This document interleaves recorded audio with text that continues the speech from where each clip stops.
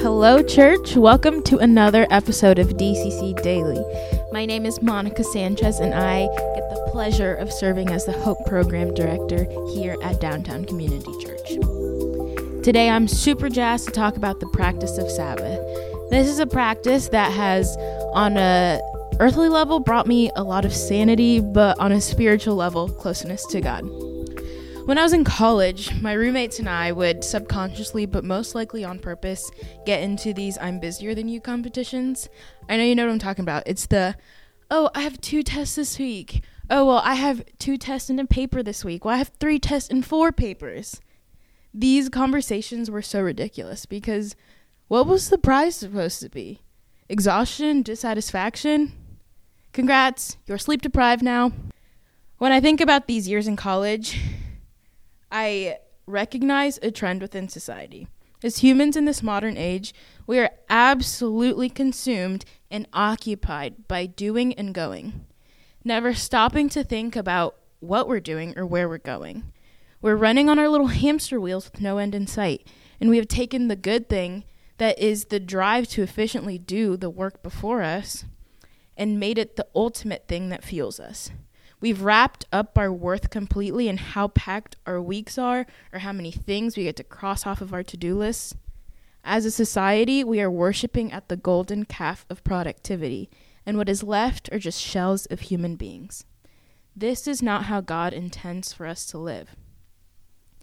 Genesis 2:2 says, "By the 7th day, God had finished the work he had been doing. So on the 7th day, he rested from all his work." Here in the first pages of the Bible, the first moments of the creation of the whole world, we see God rest.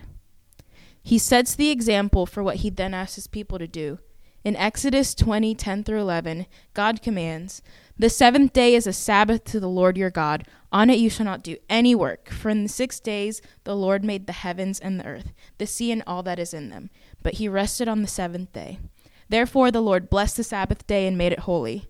And I cut out some of that middle section there, but it also says, not even the animals can do work. Sabbath is derived from the Hebrew word Shabbat, which means to stop or to rest. Sabbath is an invitation to stop the work, stop the busyness, and just rest. Not only is God inviting us and giving us permission to rest, it's an invitation to rest in his presence. God created Sabbath as a gift to humanity. It's a day to stop, slow down, and enjoy his presence.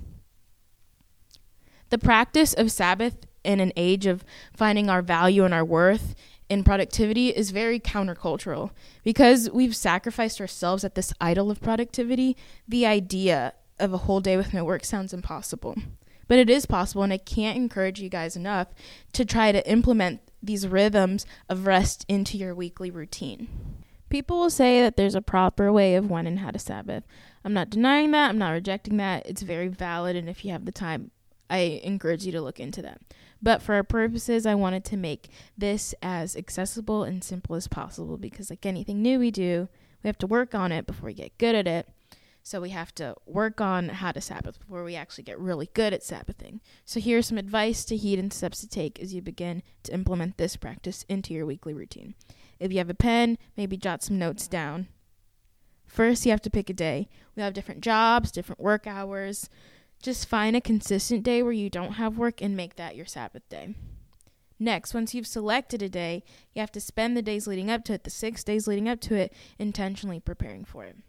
I go as far as letting those around me know that I'm taking a Sabbath day, so if they need me, they'll have to wait till the next day for it to be done. On the day of, I can't stress this part enough, on the day of, please spend intentional time with God, even extended time alone with God. Add an extra layer of without distractions. Go to a different room. Leave your phone in a different room. Go to a quiet place and just listen to God and talk to God. On the day of, don't do any work. Don't refresh your email. Don't text your coworkers. Don't even think about it. And lastly, on the day of, do the things that you love. Eat a really big breakfast that leaves you with a food coma. Pick up that book that you started 4 months ago, 3 months ago, and maybe finish it. Go outside, enjoy the day. One of my favorite things to do on my Sabbath is a dinner with my closest friends, and we call it Shabbat dinner. And we eat dinner together, we occasionally play a game, and we just talk for hours unrushed. If you haven't heard anything else, please, please, please take a day off, enjoy God, and enjoy the day. God doesn't want mindless, overworked saints clocking in and out. He wants us to have a day of rest so that we can spend the other 6 days of the week as well-functioning, filled-up followers of Christ, pouring out love and truth to those around us. Thank you for listening to this episode of DCC Daily. Keep up with our church via our social media pages, our YouTube channel to access previous sermons, and our Sunday services both online and in person. My hope and prayer is that weaving in a Sabbath or just moments of intentional rest into your weekly routine will open up opportunities to experience our Heavenly Father in new and life-changing ways.